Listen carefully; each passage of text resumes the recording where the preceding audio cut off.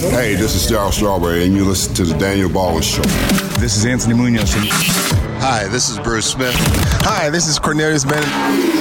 Jim Kelly, you're listening to Daniel Baldwin Show. Hi, it's Dean King. This is Chris Berman, a.k.a. The Swami. I am predicting that you are listening to the Daniel Baldwin Show on ESPN Radio. This is the Daniel Baldwin Show. A woman on the radio. Strap it on, Paulie. It's going to be a bumpy ride. Hey now, welcome to the big show with all kinds of things, just things floating up in the air. Aren't there stuff? It has a weird energy to it today. It's funny. School got canceled. Kids because of wind and blizzard conditions up in Cleveland. Mm-hmm. That blows. Hey now. Count it. Count it. It's good. So, the kids had to come with me, and they got to go to my sister. Paulie and I are taking a road trip. We're heading down to Carolina for the Syracuse-Carolina game. Always exciting to be in a four-wheel drive vehicle with you, Paulie, for 9-10 hours at a time. Did you see it? It's right outside the window. You went big boy this time. Yes, you went big boy. And don't you feel better about it? Don't you feel better about having a big boy? I don't care what I drive in. I've had the big boy my whole life, and I've always felt better about it. Ta-da! I'm not a prima donna. You guys splitting the driving duties, or what's the plan here? No, I usually just drive the whole way. Mo likes to drive. It allows me to operate the camera. I haven't really seen his camera skills very much but there will be some. I'm sure there's going to be some tasty. Oh, we got no Nicky Kneecap sleeping in the back the entire drive. Have you heard from Caps at all? Does he call you, send you letters? No, I haven't heard anything from Caps. Wow, why would I hear from him? I haven't heard from Caps. Yeah, I haven't heard a word from him. Hey, thanks for the opportunity. I didn't hear from him when he worked here. He sat here and didn't say a word. Yeah, I don't hear anything from the Cap man, the Cap Master. Couple of different things to talk about. IntelliPure and Wildcat are going to be sponsoring our segment. Going down there 2 times. We'll be doing the show tomorrow morning from the hotel. Muhammad is all set. All right. Muhammad is ready for you. He's going to hard line you in and do the whole thing. Same hotel you were at last time? Same hotel for Duke. Very nice. We got Muhammad on the team. Paulie goes, yeah, have you talked to Muhammad, man? I just want to check in with you, make sure you talked to him, got it all set up. I thought, Muhammad's my boy. Come on. What's wrong with you?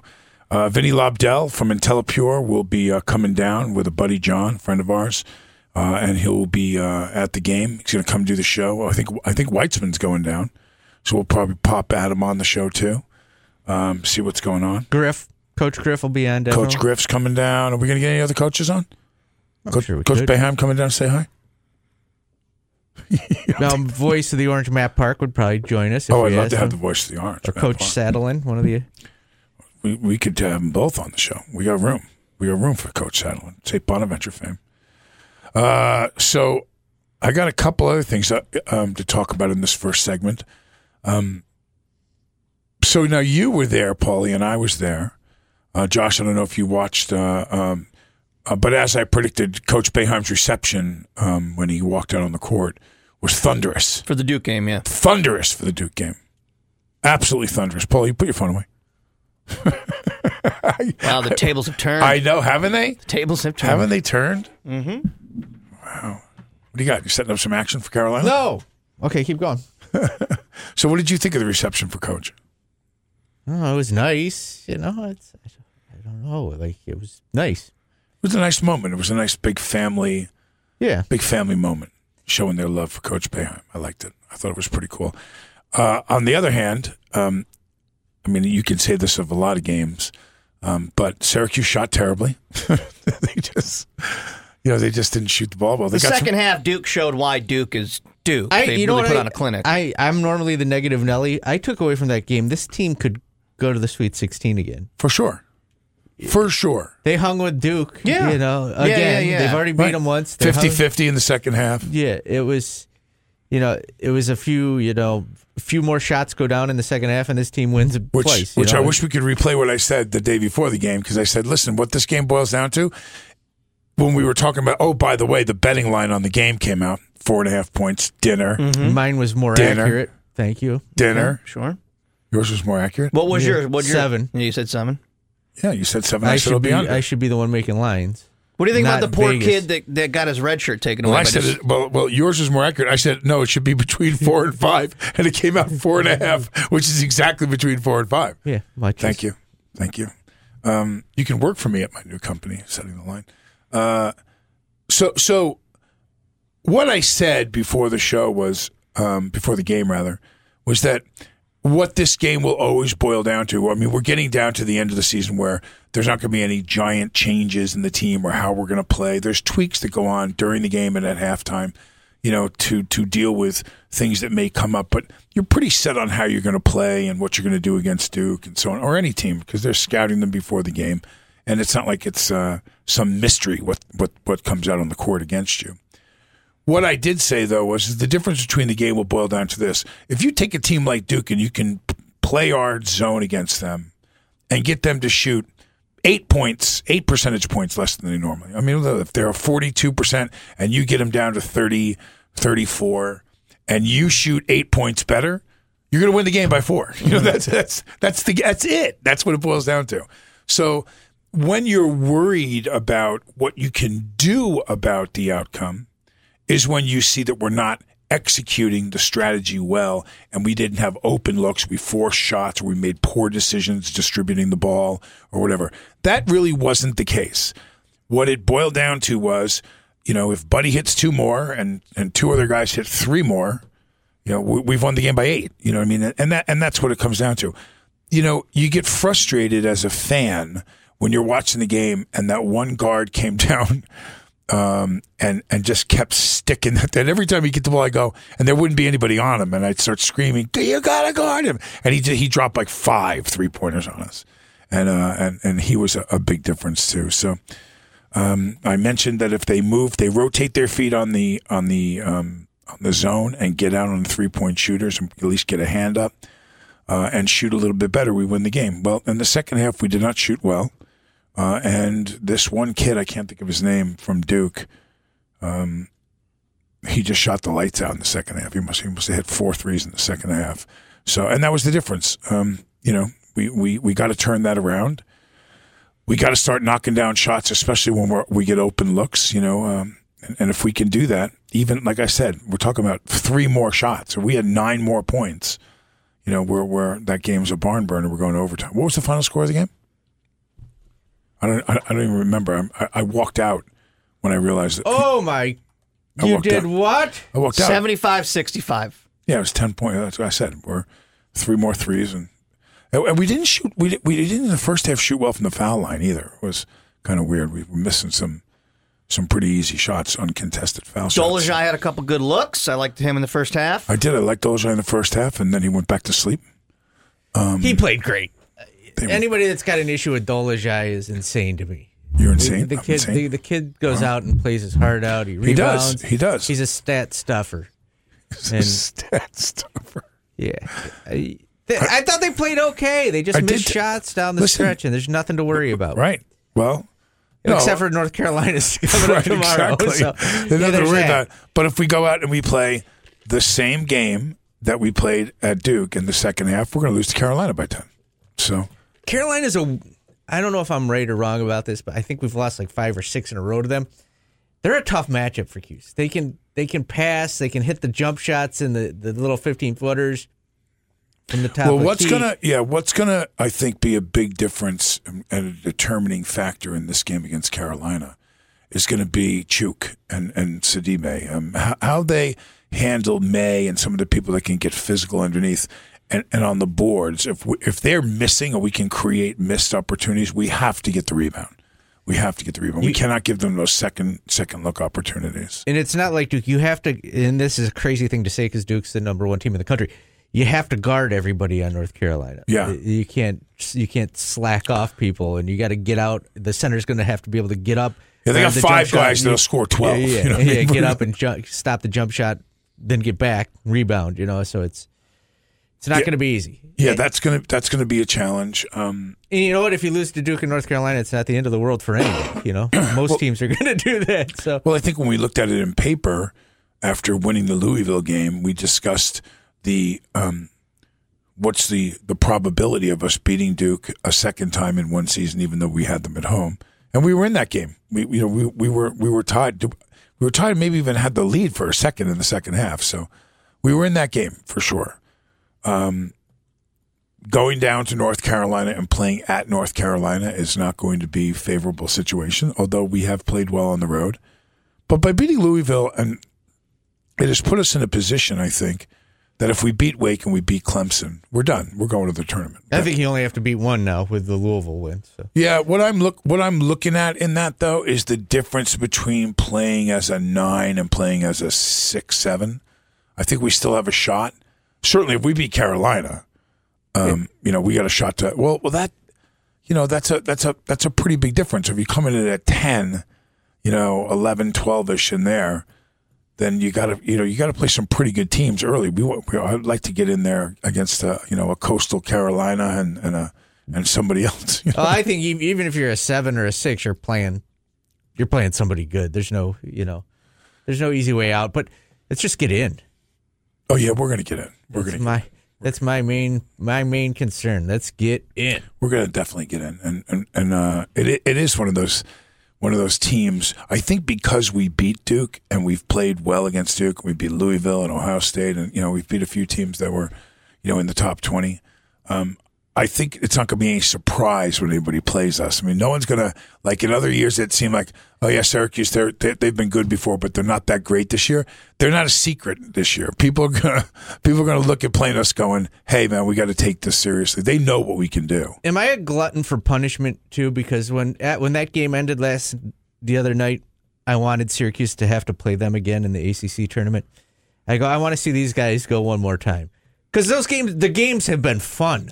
If I was to look at that and I would say that we want to have the third game in the series, I'd rather have it be in the tournament.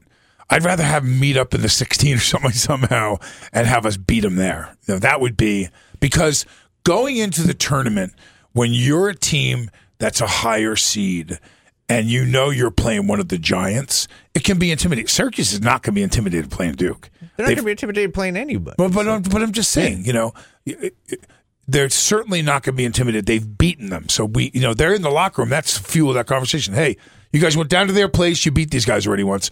You were in the game in the second half and you let it go. We know what we can do against these guys. And listen, Duke's going to know we beat them. There's more pressure on the team that's a 1 or a 2 seed playing a 10 in the Sweet 16. There's more pressure on Duke.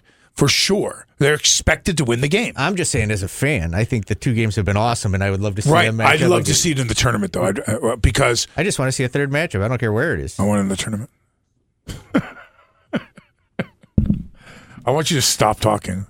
I'm listening to the sports show that's happening over here. You love it? I enjoy it. We're going to come back from this break, and we're going to play a little So What, get Josh involved in the mix.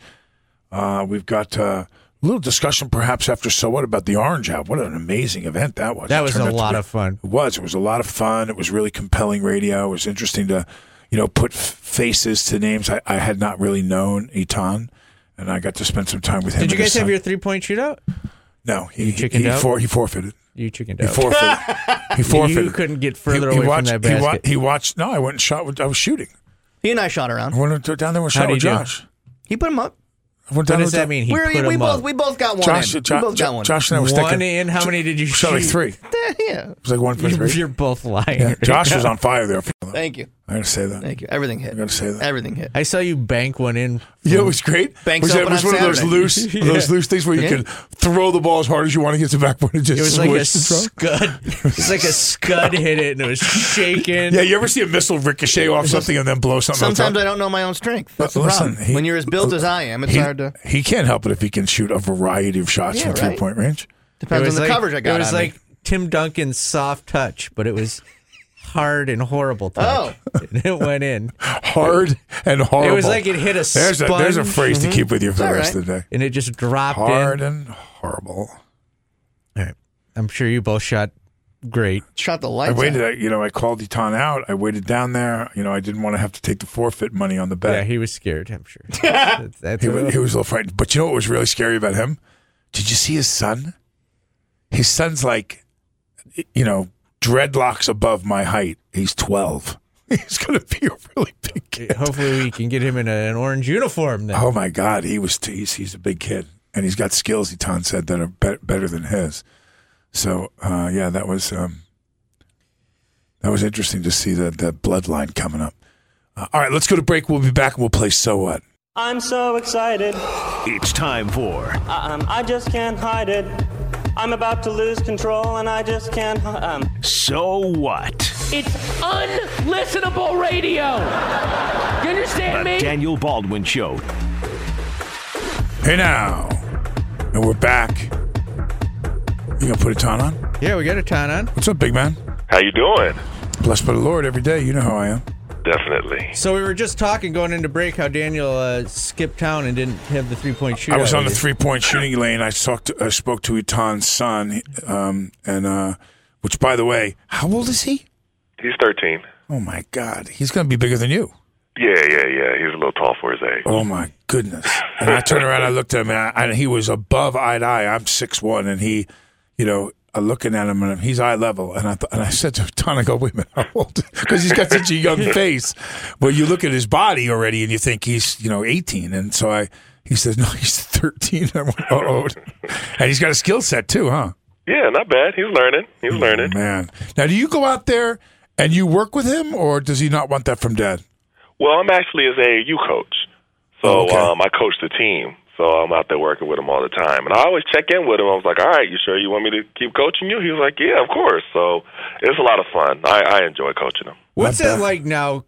I don't even know how to word this question. What's it like now coaching on the AAU circuit? Is it as bad as it seems from the outside? Or how are the parents nowadays? I do things a little differently. And the reason why I started coaching is because I saw how bad it was. I mean, I make all of the parents sign a conduct form, a contract, the same with the players. And there's a certain way that they have to act, because what I see players do, I'm not going to have on my team. And what I see players do, I'm not going to have on my team. And, I just do things a little bit differently. But it's he always calls me Coach Carter from the movie. Right. He said that's kind of how I am. And I am. They have to have they have to take care of their schoolwork, or they'll be academically ineligible for the weekend. They have to sit there in their shirt and tie. I just do things a little differently. That's good stuff.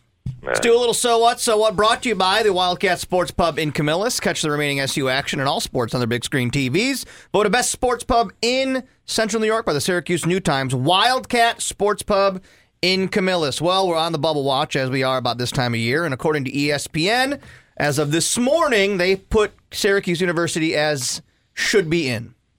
What does that mean? Should be in. Just says should be in. That's the ESPN breakdown of it. That's should be in. Yeah, that's they have a whole site called Bracketology that gives you like the numbers. It's shown as an 8 or 9 seed. Okay, that position could change. Should be in. They have it broken down in different 8 or 9 segments. seed is a lot better than should be in, and that's not exactly a bubble position either. All right, they have should be in. Bubble. They have should be in. They have work to do. I'm just reading the columns off ESPN.com. Well, let me tell you something. We work for ESPN right now, and if they need somebody to do a little better than should be in, yes, as a description of the team, College of Charleston should be in. You know what I mean? But they're certainly when you say should be in, and then you're in the top 10 in seeds, that's a lot of other teams that you're ahead of. But with that said, we were talking to Etan about the difference between, and now you've experienced this, so let's go to somebody who actually knows. I think if we just beat Wake, Paulie was saying if we beat Wake or Clemson, we're for sure in. I think if we beat those two, which we should, is it a major difference, do you think, coming in as a 9 and 8 versus going in as a 13-14? Oh, yeah, definitely. There's a difference. I mean, you're playing the actual, top-seeded teams right off the bat. When you're in the lower seeds. But I mean, the thing about Syracuse, and we've had different times where we kind of was on the bubble and we came in and then we made a lot of noise during March Madness. And I definitely see this team as being capable of doing that, but it all depends on which team shows up. Yeah. And as we've seen this season, sometimes it's a tale of two teams. Yeah, and the worst Syracuse will be is probably a 12th seed, I think, the way it works out. And Josh, just to help you out, according to Bracket Matrix, go ahead. Syracuse is a 8th seed and in on 101 out of 101 brackets. They should be in. Yes. They should They should definitely be in. Yeah, they should be in. That's right. Also happening Saturday at the Dome, and what surprised a lot of Duke fans, They decided to burn Joey Baker's red shirt against Syracuse. They put him in there to play in the game. He's expected to redshirt this season, and now he cannot. Yeah, I don't think that's really fair to him because he's lost the whole season. And whatever happens after this, if say Zion does come back, you know what I mean, then he goes back to the bench and doesn't play anymore. I just don't think that that's really fair to him, to be honest with you. But let them do what they want to do with their Can he program. petition the NCAA and say, "Listen, I only got 30 seconds of the game or whatever," and get his red shirt back, or is it done? It's done. Yeah, why would Krzyzewski do that? You got to win games, bro.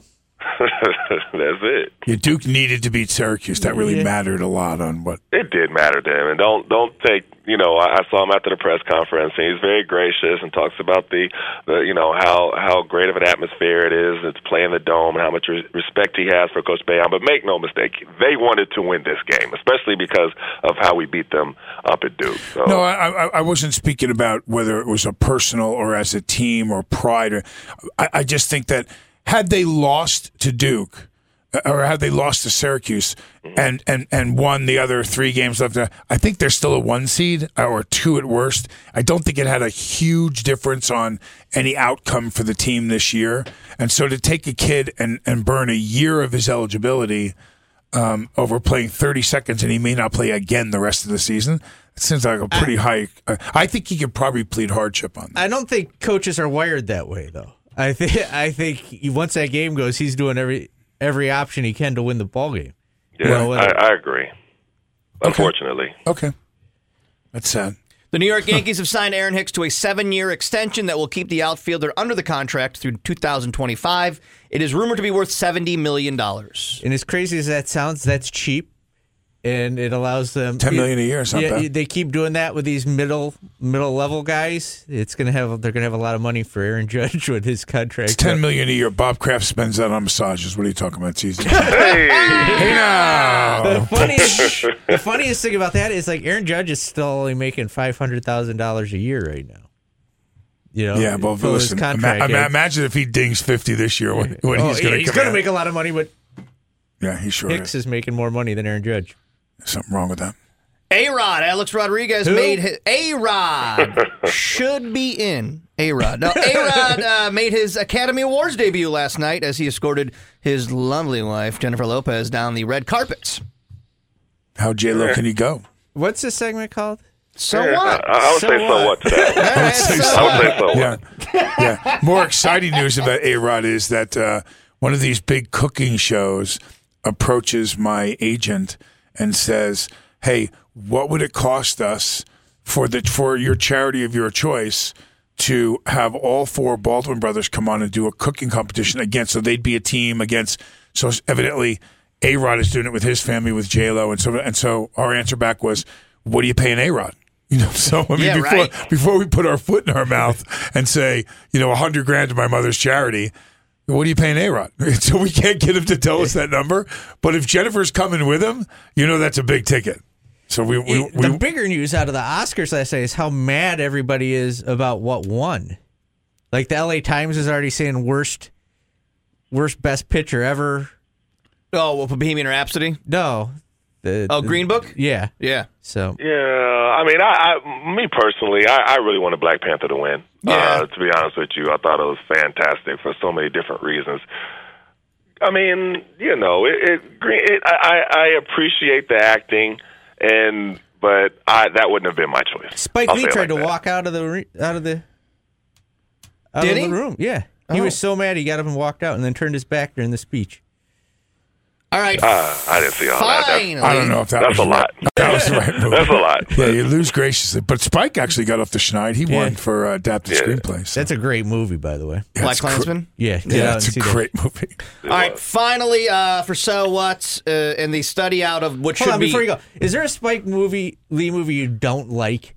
I Do the Right Thing is awesome. The Son of Sam was awesome. Yeah. Did you ever see the Black Klansman was awesome? You ever see what I write to him? If you look up, and it's probably about every 3 or 4 months. Did you ever work with him? No. So this is great. So I'm with Danny Aiello. I've done a couple of movies with Danny, and I'm in a restaurant in New York. And first it started because I'm at a Knicks game with me, Billy, and I think Alec are there. And so he's big time in it with Alec. I don't know Spike Lee, so He turned and leans over to me and goes, hey, man, I want to tell you something. I admire your family's work. He said, but you're the best actor in this family. That show you do, Homicide: Life on the Streets, is my favorite show. He said the depiction of African Americans in a positive light is such a responsible thing to do. It's not just the typical black drug dealer, Yaphet Kotto, who was a groundbreaking African American actor in the 60s. That guy was playing leads in James Bond movies and stuff. Andre Braugher, some very talented Clark Johnson. And these were guys that were detectives on the right side of the law, and it broke ground in a thing. So Spike goes, one day I got to work with you. So of course this is back in like 1992. Still waiting on that call. Yeah, so now when every once in a while I get on his Twitter and I go, hey Mook, how long I got to wait? And I just keep writing the same thing. So I'm in a restaurant with Aiello. We were in New York. We just got done with a movie in Toronto. It's like last year, and Spike Lee walks in. So he walks over, and so I had told Danny the story, and he looks over at Spike, he goes, hey, what are you going to hire the guy or what? Because Danny doesn't really well do the right thing. I'm still waiting. I didn't get nothing. Nothing. Finally, in what should be a study out of No Duh magazine, men are attracted to women primarily between the ages of 20 and 24, meaning no matter how old we get, we like women who are between 20 and 24. We like women that are that age? That age window. Now, women like men to be around their same age as they get older, but men... That's weird, We right? like our women to be 20 and 24 years old. That's a weird survey. I don't know if I can roll with that. Yeah. The older men get, they are strongly attracted to women between 20 and 24. You know the song Float On by the Floaters? Yeah. You know that song, Paulie? Yeah. Float on. And it does this whole Zodiac, all the guys that are in the band did the Zodiac thing. Yeah. At the very end, you hear, Libra, and my name is Charles, and I love all the girls of the world. That's me, man. That's you? That's me, man. Yeah. I love all the girls of the world. I think at some point, it gets a little creepy. Like, look at Robert Kraft. Like, we talk about this. When do you stop being... Like, needing it. Like, why is Robert Kraft 77? Like, Just if I saw stop. Paulie walking here with a 22-year-old, I'm judging him. I'm sorry. He's almost 50 years old. Stop. That was uncalled for.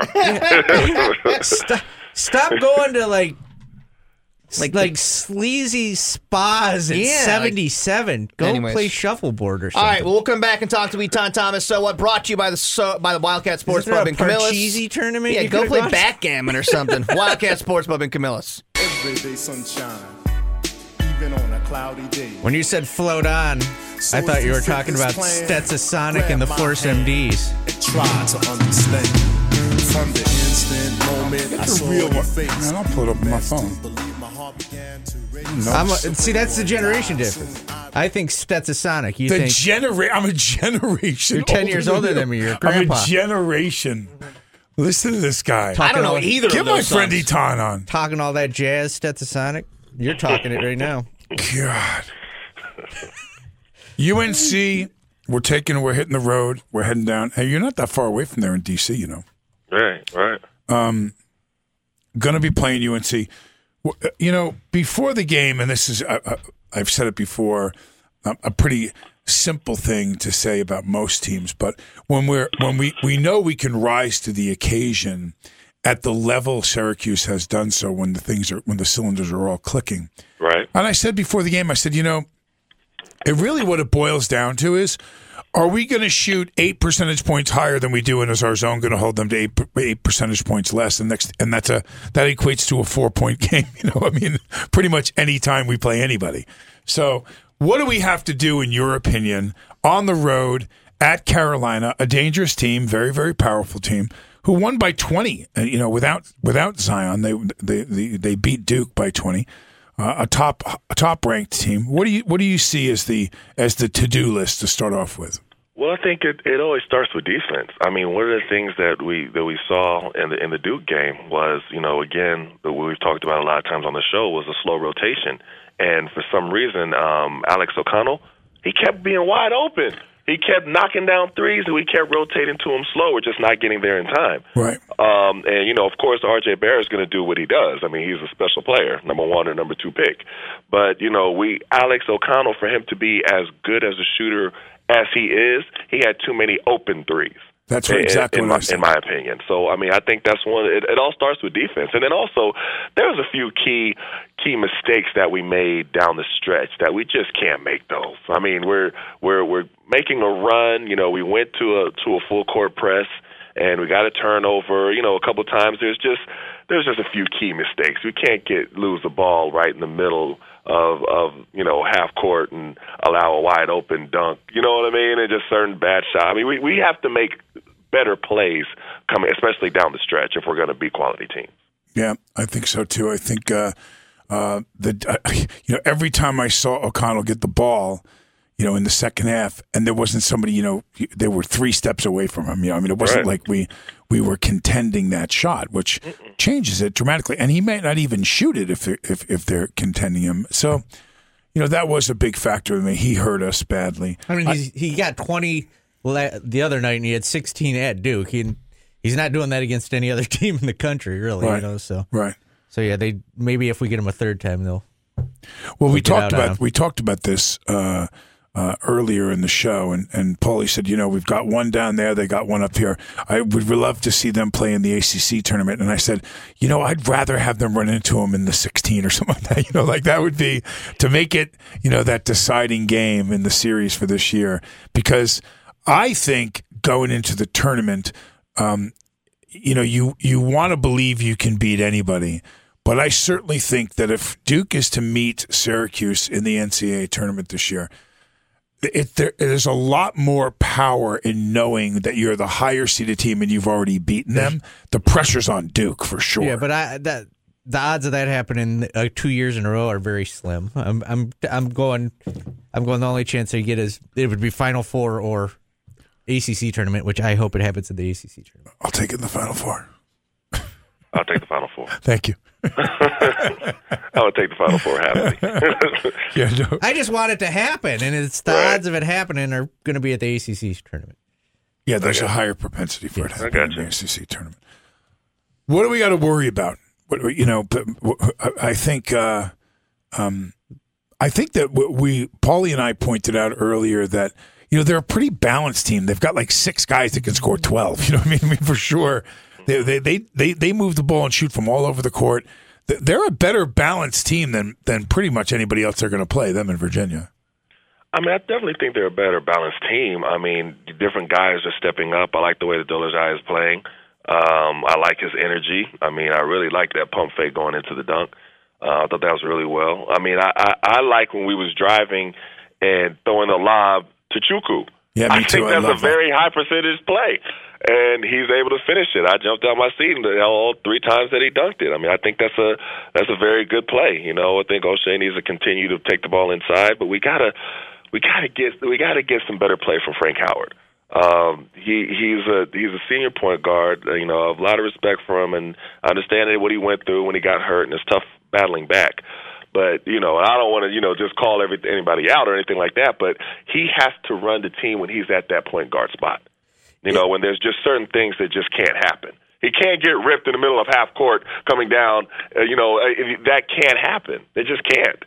I can't say it enough. But, Buddy's going to do well at times. He's a freshman. He's going to come in and shoot. He's going to be either kind of hot or cold. You know what I mean? He's going to come in, he's going to get open shots and knock them down, or he's not going to be into the flow of it. It's going to be kind of one or the other. He's world be free. But he's a freshman. That's what you kind of expect. But Tyus has to be Tyus.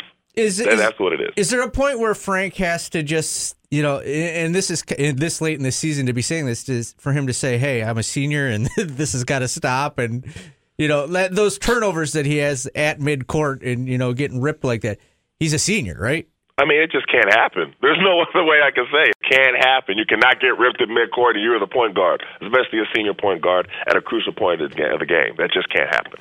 Well, is he walking a little on? Is he tippy-toeing a little bit right now? I mean, he was in the doghouse and Boeheim delivered his message and had Tyus bringing the ball up and playing the point. And Tyus really isn't a point guard. He's just such a great athlete that he can get away with doing that. Right. Is he a little apprehensive? I don't know if it's apprehensive or I can't really put my finger on what it is. I mean, he's definitely not, playing with the same level of confidence that he was playing with last year. and he's not executing as well as he was. But since we've seen it, we know that he can do it. You know what I mean? It's not like something he needs something to solidify that. Maybe we send him down to Bob Kraft for a weekend. And to be fair, we're harping on him for that turnover. It was the only one he had in the game. So But it was just a crucial one. I'd rather have him have 3 turnovers in the beginning than have a crucial one like that down at that stretch. I mean, the one turnover would overlap the 3 that he would have in the first half. That you know what I mean? It was just it's just different, and that was because the momentum was shifting. Everything was changing, and then that one kind of let the air out of the run that we were in. So that was like a crucial turnover. Before we let you go, Orange Out was this past Saturday. What was it like for you to get together with all those guys again from the older days? Oh, it was fantastic. I mean, it was absolutely great. I mean, seeing all that, I was there with my son, and he was like, wow. He was like, all these fans really show all y'all so much love. And then he said, no offense, Dad, but you played a long time ago. You know what I mean? And they still show all of y'all love. I was like, yeah, Syracuse fans. I mean, Derek said it on the panel. He was like, our fans are like the best in the country. You don't see that level of appreciation from fans, and we could go anywhere in the country and run into Syracuse fans, anywhere in the world. You know what I mean? You could be in London, you see somebody and they have a Cuse hat, and they yell at you from across the airport. It's just that level of appreciation, and it's great. So everything that happened this weekend was fantastic, and great seeing all the guys, Sherman Douglas, and DC and Billy Owens and Lawrence Moulton, and it was just fantastic. So, we have to say that we're not in this position of being former Syracuse stars and NBA stars.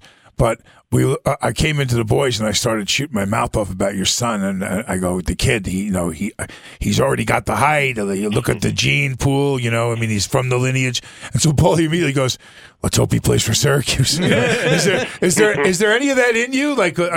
Or is the alma mater a factor in it for you? Oh, of course.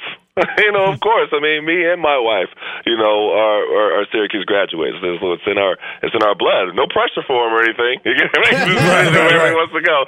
But of course, it's in our blood. So he has a whole lot of Syracuse gear every time we come up here. So it's special, and it's special to be able to bring him up there. And I could take him to there. We're doing a tour all across campus, taking him to South Campus, taking him to Gold State, everything, and it's just great. That's beautiful. Does he get I know I want to ask you, can he get his head around about how, you're the all-time shot block leader and, what it means, what you did in your career, even lasting as long as you did in the NBA? Well, he does, but the game is so different. So, he's not a big man, traditional big. Like the way that I played, we're kind of like the dinosaur. You know what I mean? That position doesn't really exist anymore. So now big men play completely different. So he understands it, but it's a different game. Do you know what I mean? If that makes sense? Yeah, it's more of a in centers of past.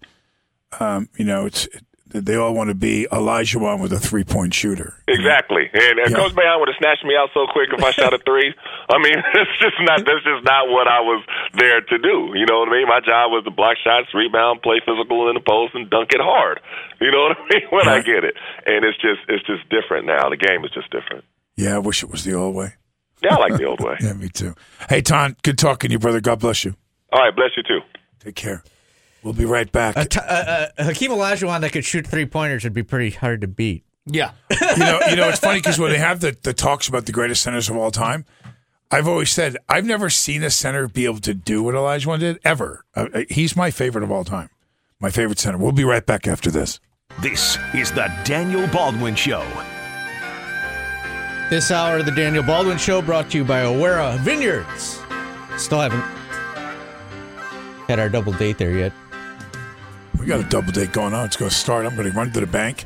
You're already delaying our trip. No, that's not true. I asked you whether I should go to the bank first by myself or you wanted to go together. Your response immediately that was, hey, why don't you run down the bank so I can get some stuff done? Which meant you had some things you had to get done here anyway before we were going. You're always delaying. Always your world. You're like the sun. Everything revolves around you. Well, I'm glad you realized that. It's about time.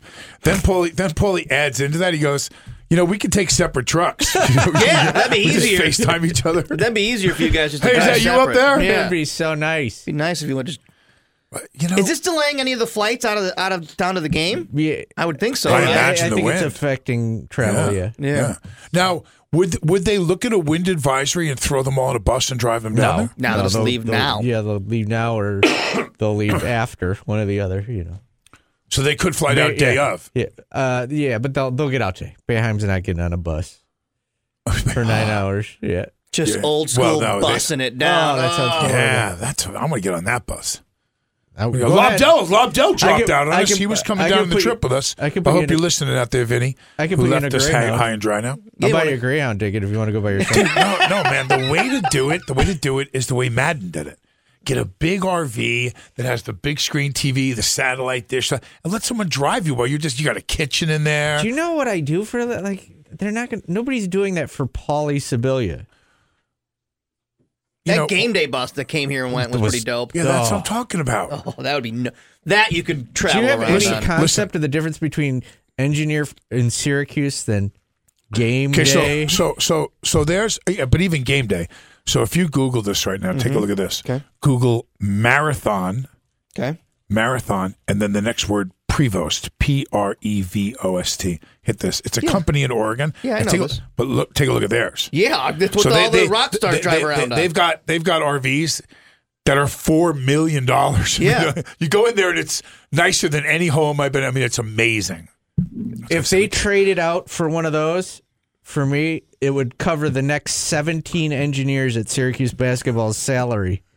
I mean, people would have to work for free. But that's where you got to be innovative. So the way to play that is that we get something that's going on, filming wise, or whatever. So we get the production company, or if we get enough viewership, you get Marathon to say, "Hey, we got one that's 4 years old. We'll let you use it." That's how you get that product placement thing going on. I like to be alone in a small little car by myself, listening to podcasts about criminals and ghosts. Yeah. Kind of what I like. That's what you're going to do? The cheapest coach I can get right now, I've got to go all the way back to 2004, and I can get one for $350,000. That's the cheapest. The cheapest of the marathons? Oh, yeah. The Prevost? Yeah, that's pre-owned. I'd have to work 350 years. The top side, about $3 million. If you want to go right now, $3 million brand new. Yeah. 3-4 You million. go in there, you get to pick out your colors and the furniture, and they just put the whole thing together. But, I mean, they're no joke. They're no joke. That's my dream. It's been my dream since I was a kid, to live out of an RV or a van and just I commute told around. Robin, we were talking about where to live and everything. I said, why don't we just take a year off? Because you can put one of these on a ship, on a giant cruise ship. Yeah. So I thought, let's go to Europe and let's just drive around. Mm-hmm. Just drive around, stop wherever you want. You get a full, beautiful bedroom and kitchen, and just let's do it. Go on tour. The mole tour. Live with the mole. I just want to be in a log cabin in the woods by myself. Mm-hmm. Nobody around. Sounds so nice. Planning those mail bombs. Exactly. No Daniel Baldwin, no Josh Grossman. Secretly he's full of love, though, isn't he? Somewhere. I don't know if he is. I'm trying to get to that. I'm kind of starting to Does deteriorate. wanting to be alone mean I don't love people? No, it's just I don't like people. Any of them. That's it. I just like to be alone in the woods. Why don't you write books? Why don't you do something that that you could service that and then just what am I going to write about? I don't know. Then the real being a nasty, weird foul old man. I don't know. The real weird will flow out if I'm starting. Yeah, exactly. If he wrote down his thoughts, it would be me and the little dog Toto. He'll start writing weird erotica books out in the woods. No, it would probably be like, Sasquatch what time is the good game on today? Mm-hmm. I could really go for a cheese platter. Mm-hmm. Pepperoni and cheese. And I made an amazing dinner last night for my friends. Amazing dinner last night. Which one was it? I made a full turkey, and I put a jalapeno chili jelly on the skin of the turkey. I melted it down and made the jelly, and then put it in butter and kept brushing the turkey with it. Brush the chicken. He brushes the chicken. He brushes it. Let's see, what else did I make? You ever had a pom-pom mushroom? A pom-pom mushroom is a big, kind of, almost looks furry, and it's a very thick, meaty mushroom. And so I took these, and they look like a pom-pom on the end of a, yes, the thick, meaty mushroom. So they looked at. I'm a child. It won't matter. The two of them are just gonna. So, and I did a basil pesto, a garlic basil pesto sauce on these mushrooms. I pan fried them and then put them and baked them with the pesto sauce. And let's see, what else did I make? I had a big old bowl of ramen and a glass of whiskey. I had a garlic, onion, sausage stuffing in the turkey that I also, of course, made. I had Moe's. Of course you did. It was National Tortilla Chip Day. Oh, well, you'd be rude to not honor that, Paulie. And I took new potatoes and pan fried them with some garlic, and then I put sautéed shrimp, big giant shrimp, over the top of those with broccoli garnish. Do your kids eat all this stuff? Yeah. They got a cup of queso. The cup. Did you? You had a cup of queso? That was your... delicious. You went above and beyond on that queso? Wow. All right, very we gotta strong. go. All right, let's go to break. Josh, you going to play Josh's closing music? Goodbye. No, He's I don't out. care. All right, we'll be right back. Hey, this is Darryl Strawberry, and you listen to the Daniel Baldwin Show. This is Anthony Munoz. Hi, this is Bruce Smith. Hi, this is Cornelius Bennett. Jim Kelly, you're listening to Daniel Baldwin Show. Hey, it's Dean King. This is Chris Berman, a.k.a. the Swami. I am predicting that you are listening to the Daniel Baldwin Show on ESPN Radio. This is the Daniel Baldwin Show. A woman on the radio. Hey now. And we're back. And so, as I was talking in the first hour about making this this dinner, Seth, you prepared a gourmet dinner yourself? I wouldn't go that far. I just made a very good dinner. I had some veal cutlets. I breaded them up, threw them in a frying pan, and had some very, very good veal cutlets, some string beans with them. What kind of sauce? No, I just had them plain. I've made them like veal parm before. Right. But I Could have done a Marsala sauce. No. Did you get a little lispy there with the Marsala sauce? I'm a plain eater, so I went plain last night. Sometimes I'll go parm, but no condiments ever. Is that what I'm getting at of you? Not much, like ketchup. But that's about it. So was this you did this for yourself, or were you entertaining? No, it was just myself. It was a Sunday. I wasn't doing much. I had more time to make dinner, and I did. What's that? What are we paying you that you're getting veal cutlets by yourself? You can't afford veal. Let me tell you something. He wisely invests his money. He has entrepreneurial things that he's up to. I mean, I ate Moe's last night. Now I'm going to have to eat ramen the rest of the week to survive. Now, did you say you had a cup of queso or something? Yeah. Ramen as you're at the wheel, right? You don't have time to stop. That's right. I treated myself to some queso last night. Treat yourself. This is a journey into sound. A journey which along the way will bring to you new color, new dimension, new values. Hey, want to hear the most annoying sound in the world? Loud noises! Please shut the hell up! This is Sounding Off with Paulie Sibilia. You're darn tootin' it is. Did you know that the Knicks won for the first time in 18 games in the Garden last night? And getting the ovation from the fans. The longest home losing streak in franchise history comes to an end. Yeah, they were going with the dubious distinction of losing 19 consecutive, which would have tied an NBA record. December 1st was the last victory. You know, of all the childhood teams, and I was the traditional New York kid, I was a Yankee fan, a New York Giants fan, a Knicks fan, and a Rangers fan. Up come the upstart New York Mets, and early on, it's very rare for a new team in the league within the first decade to win a World Series, and the Mets did that. So I had to listen to all the people now in New York that were Mets fans. The New York Nets had Julius Erving. They won titles in their league. They played on Long Island, which is where I was born and raised. And then, of course, comes this new hockey team called the Islanders, who win 4 Stanley Cups in a row. and you're a Ranger fan and you have to listen to this noise again out on the island about who's the best hockey team and blah, blah, blah, blah, blah. One of the things I never could understand fully, the mecca of basketball, even the people around the country that play on the West Coast, usually do not argue that playing in Madison Square Garden, and besides 1973, we can't get a team that goes to the finals, for God's sake. It's a hell of a marketing job. God, but it's a nice place to visit. It's a hell of a marketing job. They named themselves the world's most famous arena, and everybody latched onto it, and it is. Well, I think that part of that has to do with the fact that it's an island that's 13 miles long and 3.5 miles wide, and during rush hour has 14 million people on it. So it is the highest concentration in the smallest area in the United States. It's the second largest city in all of North America behind Mexico City, and the largest in the United States. So there's some reasons why it's the place to play, because it has the highest number of people that can afford that ticket to come to a game. But what I'm getting at is I just can't understand how they haven't been able to put together some teams with the amount of money that's generated playing in New York and with the size of the city. I mean, they just suck year in and year out. It's so hard to be a Knicks fan. Knicks fans were devastated by the win. They were devastated by the win.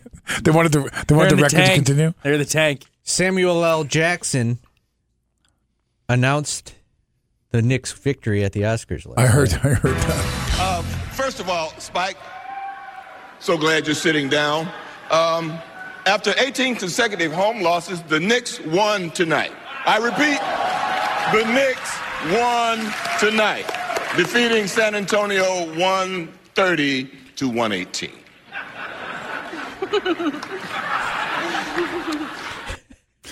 Did you hear the chick laughing? I love the stifled laughter. It was kind of a little bit of a Betty Rubble it had sound in there. 130 also. I mean, they scored 130 points. And the one time Spike's not there. Right. Right? They win. So. Yeah, that's crazy. And this news broke while we were on the air last week, but here's an actual news report about it. That would be Mr. Robert Kraft. Robert Kraft, the owner of the New England Patriots? Yes, sir. And what is he being charged with? He's being charged with the same offenses as the others, and that is soliciting another to commit prostitution. And how many counts may he face? Right now we have 2. So that would be 2 separate incidences or visits to the Orchids of Asia Day Spa, or one visit with multiple charges from that one visit? 2 different visits. What are the charges? Again, I'll repeat, soliciting another to commit prostitution. Is there video evidence of his alleged acts? Yes, sir, for all the individuals being charged. Okay, so is this going to look like a McDonald's or a Burger King drive-thru? Yeah, I'll have 2 fries. Does he walk in and say what he wants? Does he walk in and say, I want the, because this is going to be the gray area that they're going to argue, is that he thought he was coming in for a massage, But if he turns around and says, can I have the... What if they've got video of him, in the act? That's what I think they have. Okay, well, I don't mean that's way different, because the judge can seal that, but they can't. It's public record. So if they enter that as evidence, you know what? I'm going to just go out and say this. There's a lot that you want people to uncover. Right, I right. have no interest in having. They should allow. I have no interest in that video getting published. So. They should allow a couple people in the media to view it, and then. That's it. Burn it. Well, and don't do one of those courtroom drawings of it either. Right. Yeah. Get the guy who drew Brady all funny to draw that out. No, thank you. I had an interesting conversation with the great Ed Levine, owner of Galaxy Media, and we talked about this subject, and it was interesting, his take on it, because I didn't see this coming, and I think he may be right.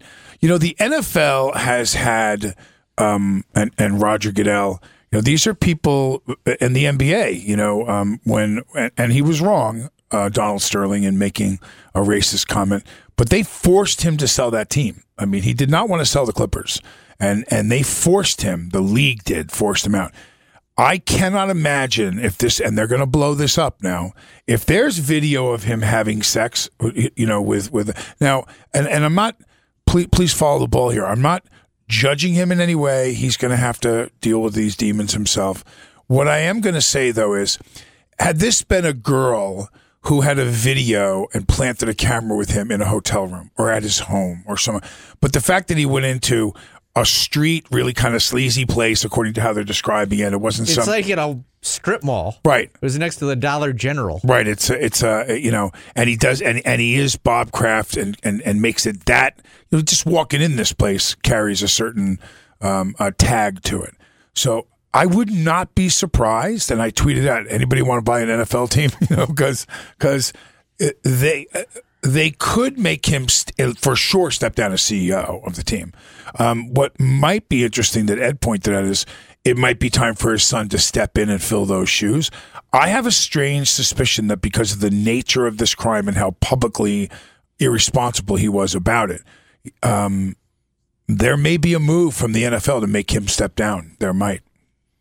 I don't want to see that video. I'm still, now that Seth's got that stuck in my head. That's not a video. That's not a video I want to see popping up on Deadspin. And finally, a man in Florida is in trouble because his dog's called 911 16 times. 911, what's the address of the emergency? Hello? Hello, 911. Now, how did they call? I don't know. Keep redial on the. I don't know, but apparently his dog's called 16 consecutive times to 911. Did they send anybody out to check it out? I know. Maybe the police probably thought there was like a dead body or something in there. That would have been a great story if the dogs actually called to help anybody. Nope, they were just bored. I'd like to see that video of the dog dialing 911. That would be great. Could your dogs do that? No, but then again, if there was an emergency at the house, I have a theory. I don't know what my dogs would really do if you walked in and just started acting friendly, but I will say this. If you have the guts to walk by, because when you come to the door, those dogs look like they are going to tear your head off. One of them's over 200 pounds, the other one's 170.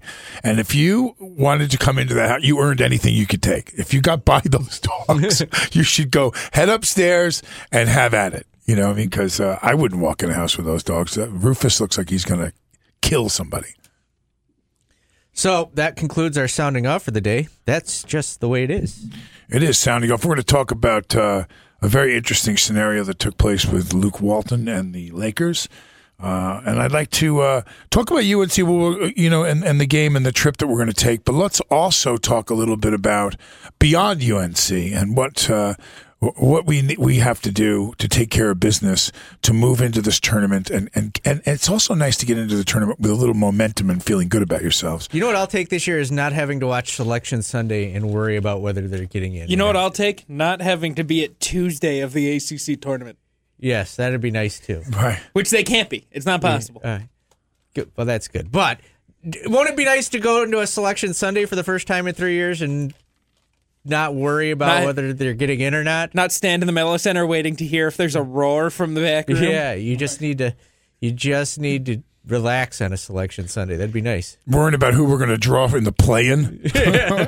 Paulie doesn't have to jump in his car right away? Well, that still could happen. He might. but we would be excited to not, just to know you're going to go into it knowing your name's going to be on Where's the ACC tournament? Charlotte.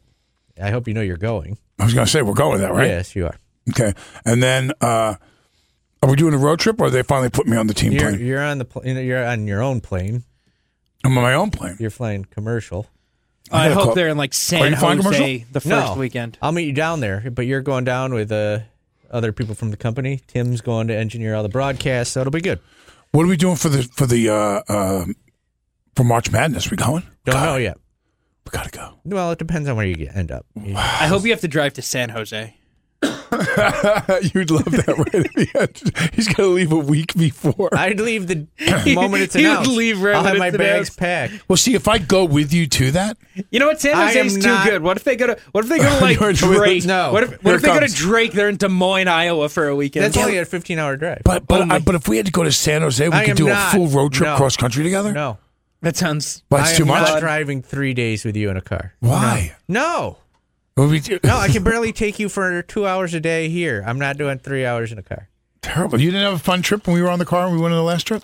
Yeah, but that one had an end to it. This one would be 6 days in a car. You don't want to spend 6 days in a car with him either. I love promise. Paulie. No, I love having fun with him, open the doors while we're driving and freaking him out. He goes crazy. I would drive us into the Grand Canyon. You're bad at geography. You make it sound like it was so bad to be in that car together. I would smash us into Mount Rushmore, whatever we pass. Wow. I'm thinking. What are we going by? Paulie, I'm thinking San Jose to Anaheim. What do you think? How do you feel about that? I would love it. San Jose to Anaheim is a short drive. Yeah, no, I'm just saying he's going to be gone for like a month. But that would be nice. I like the road trip together. I have to get together with Ed and talk to him about it. Have Ed tell you have to try.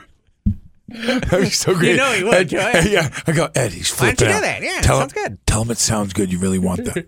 Tell him it sounds good. So Paulie's going to wear big earmuffs with a headset on, blinders. So he would tell you, hey, we're leaving at 8. Paulie would get on the road at 7. Right, exactly. I need that. He would leave you in Des Moines as he's going halfway across the country. Well, speaking of which, we're going to come back. We're talking about Bill Walton being left at the Pelicans game. Did you hear this story? No. You didn't hear this? So the team gets on the bus, and they turn around, they go, and they drive like 5 blocks down, and Walton walks out of the arena. He's not on the bus with the team. They left him. Not the first LA coach to get left somewhere. They left. Whoa. They left him. They left him there. Want to talk about how that felt? Oh, you've been had. What happened? You've been had. What do you mean? Fake news. Didn't happen? Yahoo Sports and everybody's reporting that didn't happen. Lane it's Kiffin on? got left. No, got hacked? No, Yahoo reported it and then corrected it. Oh, well, guess what? No story. Let's go to break. We'll be right back after this. This is the Daniel Baldwin Show. Hey now, and we're back, and we're talking about all kinds of stuff going on right now. But so the update that you gave me about Luke Walton was that it was fake news. So actually, it's not fake news. I got another update about it. What happened was the team bus left and did indeed leave him there. He caught the second bus that the Lakers supplied, but it's not the bus that he normally rides on. So they left him there. And this is I promise you, had this been new information coming in, what do you got? Anything hot off the press? This hour of the Daniel Baldwin Show is brought to you by Mattress Express, home of the number one bed, home of the number bed by Instant Comfort. Thank you. That's what I was. It's a number bed. You got to like push in your number for firmness or something. Yeah, and you can have each one of you have your own separate number. Wow, how many people does that include? It's like a zoo in there. I think it's only 2. Oh, it's only not 2. Robert Kraft's bed. Wow, you're just going to jump in the bandwagon with me with Robert Kraft jokes now? I like it. So the update that I got from the incredible Bulk Hogan is that he did indeed miss. Oh, there's a guy you trust as your secret source is Bulk Hogan. You don't like Bulk Hogan and his research work? Tommy, come in here. I want to know where he got his research from. Bulk, come on in. Tell us what's going on. He's... Listen, he is. So he got on like the secondary bus with like the. Sit in, we'll turn it. It's live. First of all, he's questioning. You see, I got your back, right? When I go to sources, Tommy Hogan isn't exactly my. See here, I'm as a producer, I'm here to make the host and co-host look as good as possible. So I did my research while you guys are talking about it. Of course. There was 2 buses. He missed the first one, and the second one came and picked him up. Now, correct me if I'm wrong. You're the head coach of the Los Angeles Lakers. You normally ride with the team on the first bus. You would assume so. I think that theory makes sense. I'm not sure if that's. I don't have confirmation. My sources aren't telling me if that's true or not. But I would assume. Did you go with a personal source? Or did you go through your plethora of online access? This specific source wanted to remain anonymous. You made this up. It was Yahoo. I just blew Yahoo in. Sorry. Well, they're the one that screwed the story up. Yeah, and then their update had it 2 hours later. They updated it. I don't think that this story broke, and this makes sense to me. But again, I'm going to say, so we're getting on the bus, and let's not go as big as the Lakers, and we're with the Syracuse basketball team. See, he did not miss the bus. He stayed later at the arena and caught the later bus. My question: why does a basketball team of 12 to 15 players have 2 buses? Because they've got team doctors, and then they probably bring baller fans with them. Yeah, like LA. people that spend a lot of money. So here comes the Orange. They've showered. They've beaten UNC. And they're getting ready to get on the bus to go to the airport. And there's 2 buses coming. And Coach Boeheim decides to stay for a half hour later because he wants to do a couple more interviews. Here's your choices. A, tell the bus driver to pull the bus over and wait until I get out. B, I'm going to get on the second bus. C, I'll figure it out after I'm done. I'm going to bet that they're going to wait on the bus if Coach Boeheim is going to be a little later. That's all I'm going to tell you. They would have the authority. Yeah, but like that would come down from the coach, and I think that's what happened here. I'm guessing Luke Walton said, "Hey, I'm not catching the first And I'm bus." guessing LeBron James said, "Let's go. I want to get to the plane." That's where I think they're going They with the weren't story, going to the plane; they were going back to the hotel for the or whatever they were going to go. I think that we're continuing the internal struggle that is the Lakers right now. Luke Walton wasn't as interested in Bourbon Street as the rest of them. He could take 30 minutes out of his time on Bourbon Street. I think whether or not, how much truth and everything, the point that's being made is Jeannie Buss stepped up just a couple of weeks ago and said, no, we are not making any move with Luke Walton. And I think that part of that was a bit of a message to LeBron that, you've had power before, but make no mistake about it, this is my team. It was my father's team. I run the team. And which wasn't the original arrangement, actually, with the Lakers. What happened was when Dr. Buss passed away, Jeannie and her brother were running the team, and it just wasn't working out. So she had a lot more knowledge about basketball operations and was closer in as far as the Lakers were to her father than her brother was, and so she absorbed his voting power and pretty much runs the team with advisors and stuff by herself. It should be very interesting. I would be willing to bet, and when I say willing to bet, I usually don't like to bet on things I'm not going to win. I'd be willing to bet Luke Walton is gone at the end of the season. I don't think that would be any surprise to anyone. The question is, and there was an interesting thing brought up by Scottie Pippen, who said that the Zen Master himself would bring this team. Can you imagine if he comes back out? Now, he had a relationship with Jeannie for a while. So can you imagine if he comes out of retirement? Phil? No shot? No shot. He takes on LeBron and the Lakers for like a 3-year deal to see if he can get him in? No chance. No chance. Couch locked in Montana. The Zen Master's couch locked in his house in Montana. You know what, though? I don't know. I mean, there's something about being in the mix. There's something about being in the game, the juice that comes from that. And, I don't think it would be that far-fetched for him to do like a 4-year. He does, especially if he takes him to it, gets him up there and they bring a couple of bodies in there. He'd probably want some guarantees as to players they're going to get. But Lakers making the playoffs? No. You don't think so? This year, are they making the playoffs? Yeah. They got 2 teams in front of them, and they're 3 games back. 3.5 back of the 8th spot. No. 25 to go, 23 games to go. They got to jump the Clippers and the Sacramento Kings. And the Clippers sold off at the deadline, and they're still a playoff team. They traded their best player. Do the Lakers sign LeBron? Or yes, Carmelo? they do. Carmelo? The Lakers will sign LeBron. Are they going to sign Carmelo now and this next week? No. I think they're done. They're not going to make any changes. No. I hope so. There's a couple of guys that they could still sign that wouldn't they could to improve that team. I think as they are right now, they could sneak in as an 8. You got to bet on LeBron. I think they will. I'm saying no. I'm saying no. They don't make the playoffs. I'll lose this bet too. But. All right, I'll bet you that one. Double. You're going to take the Kings and the Clippers over LeBron-led Lakers? You got to take 2 teams falling 3 games. And 23 to go. That's not bad. You got LeBron James.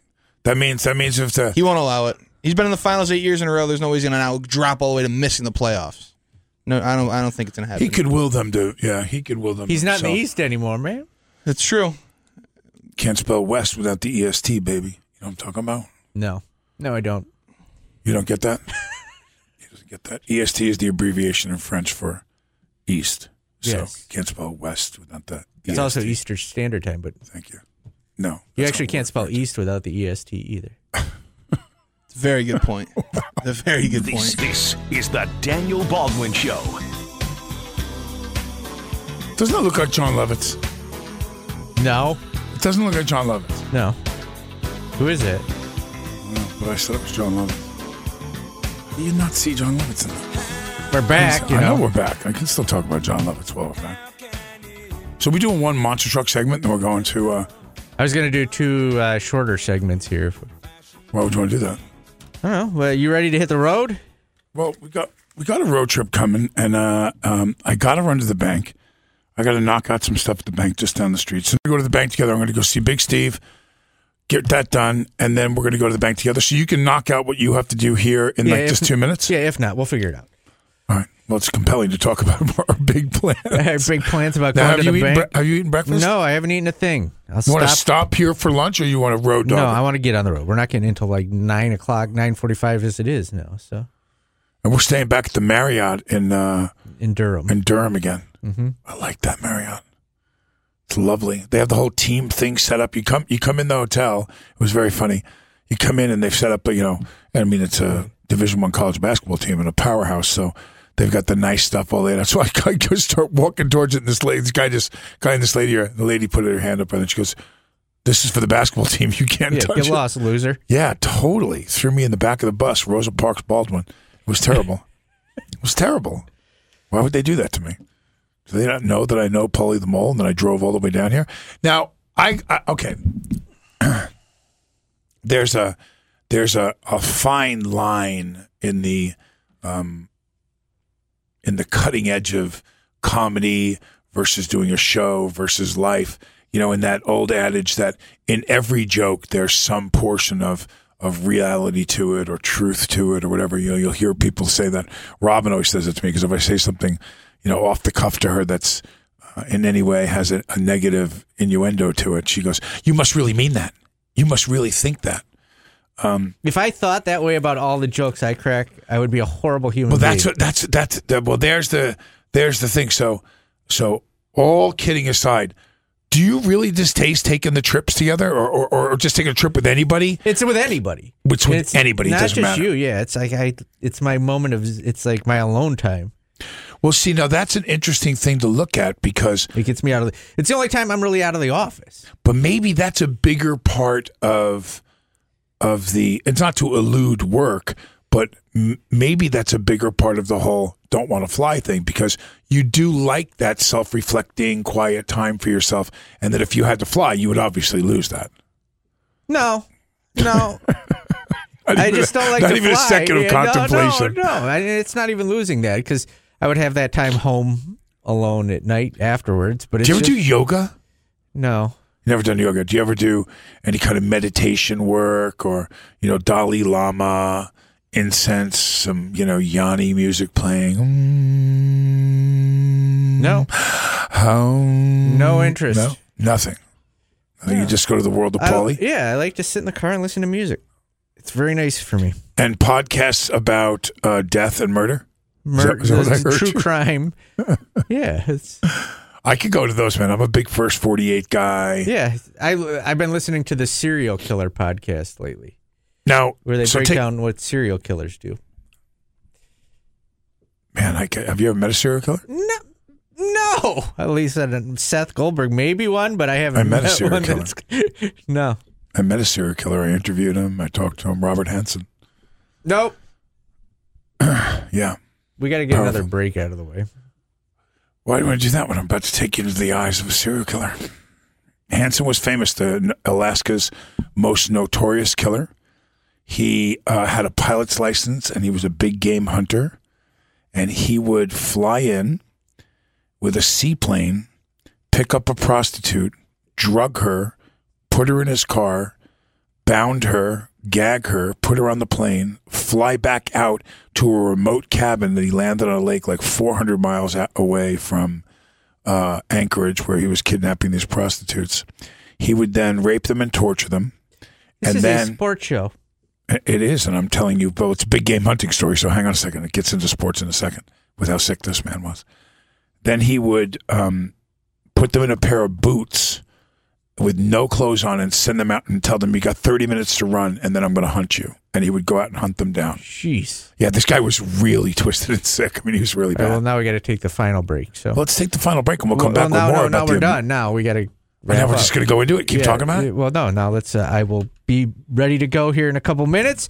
I'd like to thank our sponsors, Aware Vineyards and Mattress Express, for the show today, and we will see you all tomorrow from Durham, North Carolina. You don't want to know anything more about Hanson? No.